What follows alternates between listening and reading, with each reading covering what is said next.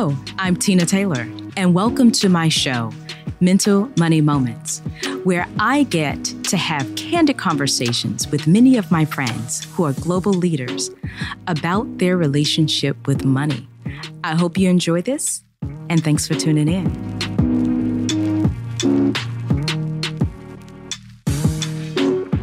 Hello, welcome to Mental Money Moments. And our guest today is a dear friend, global trendsetter, someone who is looking at opening conversations about your heart, your mind, your journey, where you've lived. And that's Ed Dudley. So Ed, welcome to the show. Thank you for having me and good morning. Absolutely. So let's get started. Tell us a little bit about your childhood that led you to some of your decisions and where you are today. So I'll simply start with that my life is full of God's grace and mercy, and I'm unapologetic about my faith. So I'll start there. So my journey and it's interesting, I never started talking about my childhood until I want to say in my 40s. So my birth mother passed probably about a week after I was born. I was raised by my grandparents until I was about 9 when my grandmother passed. That was like devastating to me because she was my world. She was everything. She was my mom for the first 9 years of my life. So when she passed, it hurt me deeply. And I was this shy kid. And I was wondering, like, what's going to happen to me? Where am I going to go? And thank God that my biological mother's sister took me in. I've been calling them mom and dad since I was about 10 years old. But those early lessons really shaped me early on. I was a shy kid growing up in Springfield, Massachusetts. I was the introvert, never talked about my biological mother or some of the things that I went through, but they helped shape me as I got older into the man that I am, to the father that I am, to the business person that I am, and to this chapter of my life, the servant that I am, because I'm always trying to serve. And my passion is young kids. Perfect. You know, I have a lot of people, even myself, when we start to think about those people that shaped our lives, it's that older generation. They stepped in because they helped our parents as well. What was some of the, I would say, pearls of wisdom that you got from your grandmother? Besides the corporal punishment, which you could do back then, you can't do this these days. No, but she was the type of person that never had a foul word to say about anybody. It was no matter what they did, she always would grace them and say something sweet about them. So she never looked at the person that they are, but the person that they could be. And I absolutely loved that because she was never judging a person by their actions. And she would always say, I wonder what they went through. So one of the things that I do when I meet someone that might be a little challenging and difficult, I wonder what is it that has made him like this? There's a thing called adverse childhood experiences where a lot of people are going through things in childhood that shape them as an adult. And some of them are adverse, which cause them to be sometimes angry adults and things like that. And I'm always trying to dig at the root, like, why are you like this? And things like that. So my grandma was absolutely amazing. She was the rock of our family. Not a day goes by where I don't, remember her, and a lot of the family remembers her as well. Yeah. Whenever we talk about just the mindset, I always think about just my parents and my grandparents. They always allowed space for grace. Right. Yeah. And I think it's because of some of the things that they had gone through. So their mindset was, I'm not going to judge you on your worst day based on my best day. And I'm going to allow you that space so that you can grow. Yeah. Right. And that shapes that. Beautiful. Mind.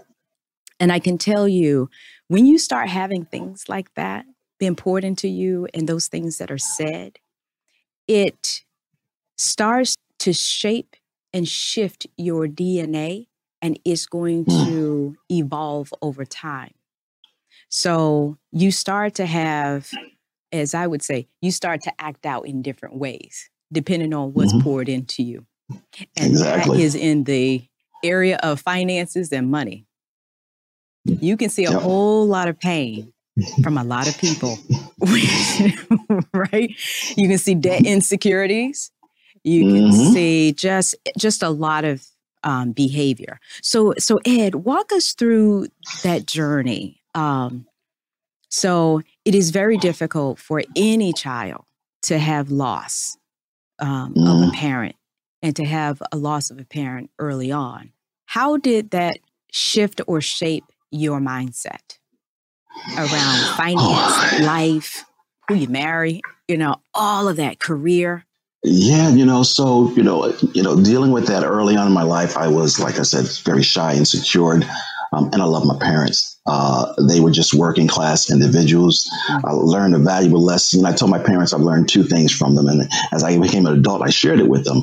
I said, Dad, I learned a worth ethic from you because I watched this man get up every day, go to work, and never really take a day off. Like every day, sick. I don't care what it was. He's going to work. Yeah. And I learned a worth ethic. My mother, I learned never be satisfied with where you are. Always be pushing for more. I'll never forget one day my dad came home, sat down in the chair, his recliner like they had back in the days, and he passed out. He was sleeping. And my mom said, look at you. She said, your dad works extremely hard. She said, there's individuals sitting in the office make twice as much as he makes, but doesn't work twice as hard as he does. Mm-hmm. She said, now you choose which one you want. And I was probably about 16. I was like, whoa. That was okay. So she taught me never be satisfied, always be pushing for more and greater as far as your professional career. And that's some of the lessons that I've learned. And it's been interesting along the way. We never really talked about money growing up. You gave your allowance, but you never talked about money. I was the first one that would get home from school, and I would always grab the mail at the mailbox. So I saw the bills. I'm sorry, Ed. I hate to cut you. Did you say you got an allowance? Oh, yeah. I didn't say it was a lot. Well ahead of the curve then. I didn't say it was a lot. I had to do those chores. Our allowance was you get to stay in the house. Now, look, I didn't say my allowance was consistent either. I just said there was times I got an allowance. Me and my brother, we wanted to go on strike a few times, but we know what would happen if we went on strike. But we never talked about money. I would see the bills come and they just paid and never talked about it. Mm-hmm. And that shaped me because for the longest, I never talked to my children about money. Even though I was in the financial services career, I never talked to them about money. I'll never forget one day, this many years ago, I'm sitting at the table and I'm got all the bills together and I'm writing checks and paying the bills because I didn't do automatic bill pay. And my daughter, she comes up and she says, what are you doing? You're paying the bills. She's like, I don't know how to balance a checkbook. Now she's like a freshman in high school. And I'm like, what do you mean? She said, what's the difference between a debit card and a credit card? She said, they both have the Visa or the MasterCard logo. And I'm like, all right, now it's a learning lesson. Pull up a chair. Let's have a conversation. Mm-hmm. So now that's when opened the door for me to start having a conversation with my children about finances and the money and how things work. And she says, we're not learning this in high school or middle school and things like that. So, I started on a little journey trying to educate children on, when I could, about finances, about stocks. Like our young kids love sneakers. I don't see the fascination of spending $200-$300 for a pair of sneakers, but God bless them. Well, there's a pair of sneakers I heard that's $25,000 now. They can lace, or there's some contraption where you put your foot in and it closes itself. I think you lose muscle memory by not doing the basics, but first of all, I'm not buying a pair of $25 of sneakers to put on my feet and walk outside. That's not going to happen. Ever. And I would hurt my children. Even my oldest son is 30. I would hurt him if he paid $25,000 for a pair of sneakers. Like, what's wrong with you? How many zeros you have in the bank account, right? Because I remember I was invited to a classroom to speak to some children, and they were in high school. And I started the conversation with, how many people here own a pair of Nikes? Every hand goes up. How many own more than 3 pair? Over half the class. 5 pair? One guy's like, I got 20 pair. I'm like, okay. I'm like, how many people have been to McDonald's? Every hand goes up. Mm-hmm. What about Starbucks? And I'm like, you spent your money. I'm like, when are you guys going to be tired of being consumers? And they're looking at me like, what? I'm like, how would you like to own the companies? Now faces are looking like, oh, I can't own Nike. And I'm like, yes, you can. So I literally write Nike stock price on it. And I have, they got phones this time. I'm like, pull up your phones. Always got your phones. Pull up Nike stock price. I'm like, you can buy a share of Nike. I think Nike right now is trading for like $130. Like, you can buy Starbucks for $100. At the time it was a little less. I said, you can buy McDonald's. And I got them thinking, and it's so funny, you never know what's going to stick with some children. Right. Some of them, it might have forgot about it, let it go. And this was probably 12 years ago I did this. Okay. I still have one child that still reaches out to me and connects with me. He's out of college now, and he still communicates with me. And he said he started buying stock and finding ways to buy different stocks and things like that. And he said he's got a nice portfolio right now. I'm like, congratulations. I'm happy for you, because you're never too young. It's about those conversations. And if they're not, or if we just collectively are not involved in conversations in talking about investment, consumerism, just investing in yourself. Yep. So it's more than just that stock. It's how are you becoming educated so that you know how you can use your finances in a way that's not just going to nurture yourself, but it can also bring forth a lot of fruit with people around you. Because it's a community effort, right? Yeah. I love it. It's all about planting seeds. Exactly. You gotta plant that seed. So it's interesting. So you were talking to your daughter about the two plastics that had Visa on it and not knowing the difference. Were there a time where you didn't know the difference? You ready? And talk to us about that, because we all had those moments. So here is a 18-year-old kid, and someone in their infinite wisdom from a credit card company decides to send Ed a gold Visa card with a $5,000 limit, a Amex card with a $2,500 limit. Oh, so by the way, I didn't know you had to pay Amex every month at 18 years old. I'm like, I got cards. Were you in college at the time? No. Oh. That's a whole nother story. So we'll get to that in a second. So I'm 18 years old, and I'm like, oh man, I'm good. I'm bought VCR from VCR. I bought my mom's China set, and I'm good. Then the bill rolls around. Time to pay up. I was like, okay, I can pay the minimum on this. And then the American Express one comes like doing full. I'm like, yeah, what is this doing full? I'm like, no, that was a valuable lesson that I share with my kids. I'm like credit used wisely is an amazing thing. But if you don't know how to use it wisely, it's a crippling thing. Mm-hmm. Yeah, that's that whole, I tell you, it fits in with that whole predatory lending. I mean, there's a lot of institutional policies and just those mindsets of the people that's working in various industries that prey on the youth. Mm-hmm. And so you got caught into that. So I know from a university. So by the time you went to university, you probably already knew better than to take those little, what did they have those little things that's on these message boards when you go to the student union to get a credit card? Mm-hmm. I mean, how seductive is that? What? It's very extremely seductive. Yeah. What college and university student wouldn't want to have more money? But don't realize, especially when you don't talk about money at home, where you can get the money to pay that bill because you're in school. Exactly. Yep. So did that happen? And a lot of them. You?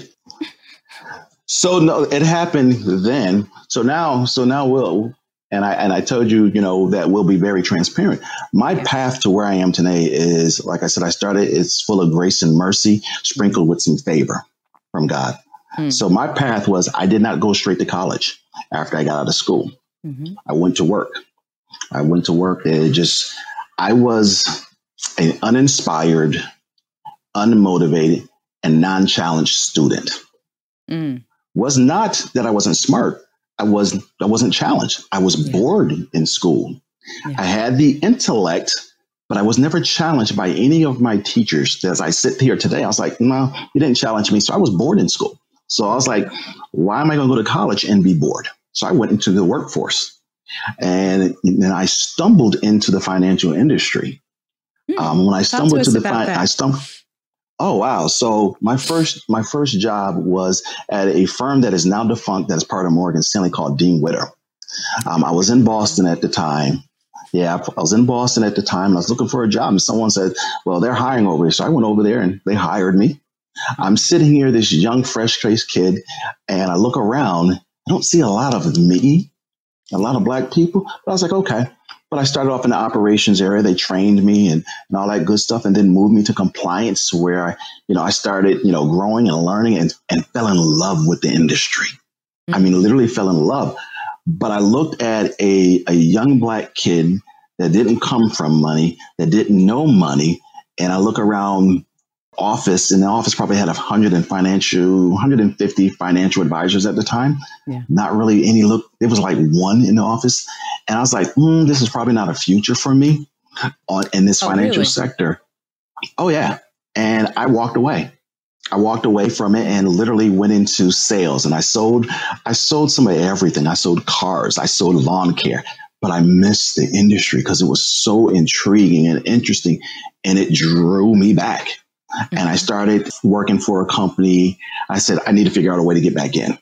And I started working literally as a temp for a company called Eat and Vance during tax season. After a couple of months, they came to me and was like, no, we want to keep you. It was like, you need to be here. We're going to keep you. So they kept me. After about a year, they're like, nope, you don't belong in this department. You're too talented. We're going to move you over here. Okay. I work in the operations area, and I'll never forget this gentleman. Italian guy, bald head. His name was Bob Paolini. And Bob pulls me in his office. He's like, Ed, you do not belong in this department. And I'm like, what do you mean? He said, what grounds? Yeah. And he's like, you belong on our sales desk. Oh, okay. I was like, well, what do they do? And he introduced me to the sales manager and had me sit down there for half a day. And I came back up to him. I said, oh, I could do that. That's easy. And he said, all right, I'm going to get you an interview. And I'll never forget sitting down. And it's crazy that I remember these names. I sit down with a gentleman who is the VP over all of that sales group. His name was Bill Gillen. And he's sitting there and he said, I hear great things about you. And you're great. He said, I just have one reservation about you. Now, mind you, there's not a lot of this. There's 3 Black people that work for that company. There was me, a lady named Marie that was an admin, and a gentleman named Garfield that was a security guard. So I'm like, all right, where are you going with this? People, just for context, how many people do you? About I want to say it was probably close to almost 500 people. Okay. At that time, which is funny. Morgan Stanley just bought Eat and Vance. Yeah, less than 1%. And the story is, I still speak with them and ask, from time to time, I ask them, have you replaced me? And they still haven't replaced me. But back to Bill. Bill's like, I have a reservation from you. He says, I don't see a college degree. And I said, okay. I said, what's that mean? He said, I don't see that you graduated from college. I said, so are you trying to base my capabilities on graduating with a degree? He said, well, kind of, sort of. I said, I guarantee if you give me an opportunity, I'd be better than anybody out here. And he sat back in his chair and he smiled. And he said, all right, well, we'll see. And they hired me probably about a month later. When I left them, I was probably in the top third of my job on a regular basis. I knew I wasn't going to be able to advance in that company because it wasn't old boys network. So you throw in old boys network, no college degree. I knew I just didn't have a shot. So I packed up and moved to Charlotte. But my partner at the time, so the dynamics was I was in the inside selling. My partner was on the outside meeting people face to face. And that's what I wanted to do because they made 3 times what I made. So I told him I'm moving. I said, I'm leaving this. I'm getting out of here. I don't have opportunity. And he literally at the time, and this was 98, 99, he's like, no, I want to try to have you work remotely from there. And he told the company that I would pay for everything for Ed to work remotely.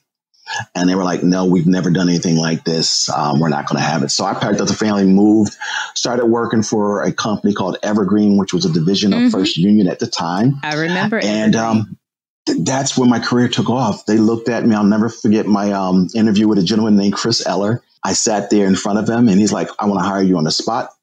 And I said, well, I can't take the salary that you're offering. I need X, Y, Z. He said, no one on our desk here makes that much from a base salary. I was like, well, that's what I need. And he was like, well, let me check. And they made me the highest paid on their desk. Came in there my first year. Hold, Ed. Go ahead. You said quite a few things, and I want to make sure that people are picking up on this. I mean, so just that last point alone is something that I would say a lot of minorities struggle with.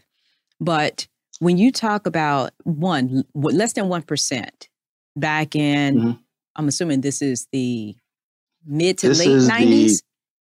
Yes, mid to late 90s. In the financial services world, you didn't find that many minorities. Definitely not a lot of African Americans. And I would say that you found very few women.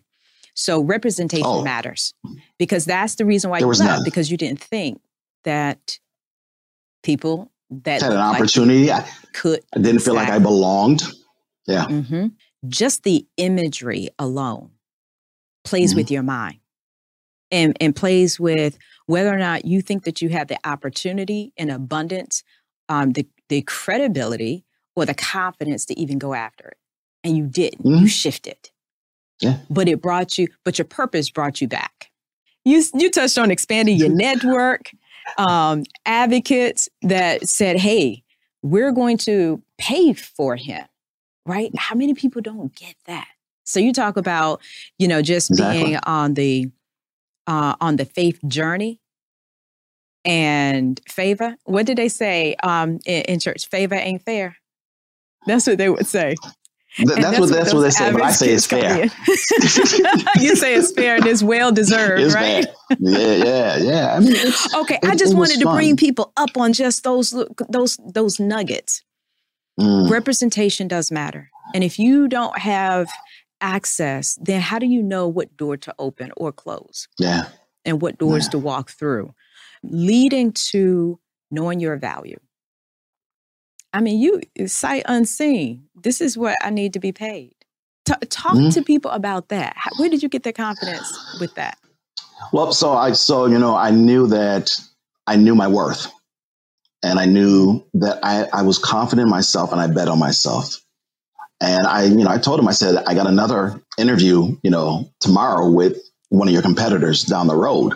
Oh, so you were that transparent. Oh yeah. Like, you were if you want me, but also because I had a tour of the place, there was no one Black or minority there. So but the fact that you had the wherewithal to calculate that, right? Most people don't. Not at that time. A lot more now. God, no. Yeah. So, I was betting on myself that they were going to come back and say yes. And they did. And it was fun. Started there, did another amazing job. Still in the top 3. Like my first year, I finished number 1 in every statistical category. And they sent me on an all expense paid trip to Atlantis. So I was in heaven with that. But I come back for our sales meeting. We have our national sales meeting in January. Everybody from all over the country comes into town. There's easily 500 people in the room. And my boss at the time, his name is Chris Eller. I still love the gentleman. He comes up to me, he says, "Are you okay?" And as soon as he said, "Oh, are you okay?" I knew exactly what he was talking about. He says, "Do you feel comfortable?" So he was asking me, do I feel comfortable in this room where there's no minorities? I'm the lone minority. Did you know that's what he was asking you? Oh, I immediately knew. I've been in those spaces enough to know. But this gentleman, what came out of his mouth next kind of blew me away. And I still remember where we were standing today. He says, "I need you to help me change this." He knew it wasn't right then. He said, "I need you to help me change this." And we plotted on a course after that to bring more minorities into our sales desk and things like that. And happy to say, when I finally left that area, I mean, probably about 4 or 5 of us. That was great to see. Wow. Ed, I can't say enough. Again, when you don't have the right advocates in the space to make sure that you have diversity, not just from a cultural and ethnic standpoint, but mindset, experiences, it's going to be very difficult for you to even grow a business, or change your community or Mm-hmm. change yourself. So Yep. I love that. What was the most challenging thing that you've learned about money, your mindset, and your behavior along the journey that you had to relearn in order for you to move through and get to where you are now? Yeah. I know that's a I will lot, say but that. Yeah, so like I said, I'd be very transparent with you. The most challenging thing for me that I learned was as quickly as it can come is as quickly as it can go. that's a good one. I went through a period where I left the position because it just wasn't a good fit for me. And maybe based on my experience in the industry and everything I've done, I knew I would find another position like that. Well, that didn't happen, and I blew through my savings. I blew through everything where I literally lost everything and had to start all over. But what that taught me is money's not everything. So yeah, I had the big house, I had the cars, I had my girls playing travel volleyball, which is like AAU volleyball, and we would travel all over the place. But it comes and it goes. But what I learned was what you use with it to help others. So now I'm on a mission to serve people and help people. I could care less about the materialistic stuff, the cars and the houses and stuff anymore. I'm all about serving people. And that's what I use any of my resources to help others now. I've taken some of my money and to help fund some young entrepreneurs by giving them a little grants and say, here, go start your business. Some older individuals as well. I've taken my resources to, there was a single mom that called me and where her lights were getting cut off. Like, well, here. So I use money now as a tool as opposed to just storing it up like a squirrel storing up acorns. Yes. And you know what? And you bring up, and we've talked about this before, this is having a mindset of scarcity or abundance. And abundance does not mean that you have all the money in the world. It's how you see money as a flow through. It's a tool to be able to survive and live based on the things that, you feel purposeful in being able to do, but also as an investment into others. And that's part of that humanity, because it does take the community in order for anything to grow and flourish and change. I mean, your story is very compelling. You and your wife and your family, the things that you're doing to be able to help others, I'm quite sure people will want to be able to pour into your organization. Yeah, so the first one, I tell everyone I have a three-legged stool with things that I do. The first one is L2P Financial Partners. It's a full services financial firm that I started about 3 years ago that I didn't really want to work with the big boys anymore. I wanted to be able to serve who I want to serve. And I don't care if you have $10,000. I want to be able to serve you and help you as best as I can, as opposed to, trying to bring in the big dollar accounts. Well, those are nice, but I still want to be able to serve smaller people. About 6 years ago, my wife and I started a nonprofit called Shining Light in Darkness. It focuses on sexual assault and domestic violence, but while we're a little different, we focus on the underserved market. We focus on men. We focus on people with disabilities, veterans, the LGBTQIA plus community, and most importantly for us, women of color. So we do that. And then the last one is I help with entrepreneurs, business owners, and really the public in general by providing a platform of connectivity and to build genuine relationships. And that's my organization called We Are Connected. Absolutely love it. If I could sit and do that all day long, I would do that all day long because I love seeing people get connected. I love seeing people build relationships and friendships. And a lot of times they just need a conduit to do it. Yeah. And I feel that our organization is a conduit to do that. And currently, right now, we're in probably, I think, right now about 6 cities right now and expanding rapidly. Okay. So again, I just want to make sure I'm giving you a plug because I've been a part of Connected. And I've done I think it was the 15 or 20 minute show last year. And got connected conversation. Connected conversations with some pretty amazing women. Actually, one in South Africa, and most people know that I live in South Africa as well as in the U.S. So you just never know who those connectors are going to be. And so you're definitely that for me, Ed. With us wrapping up the show, there's a couple of things that I want to make sure that you leave people with. When you think about your mental money moments and your experiences and what you've learned along the way, what are your top 3 things, regardless of if you're 8 to 80, that people need to keep in mind as they're going through their journey? Yeah. One is don't fall in love with money. The Bible says, and like I said, I'm unapologetic about my faith. The love of money is the root of all evil. Don't fall in money because as quick as it comes, it can go. Self-educate yourself. Pick up a book. There are some amazing books. When I first started in the industry, the reason why advisors got paid so much because they're the only ones that had access to the information. Well, now you can sit and Google everything.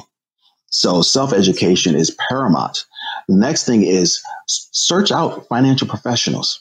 There's a lot of financial professionals that are doing podcasts, that have Facebook groups that you can learn a lot of information if you don't have a financial professional right now.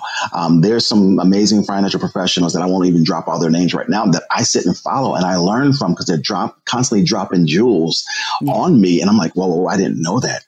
I'm like, wow. Yeah.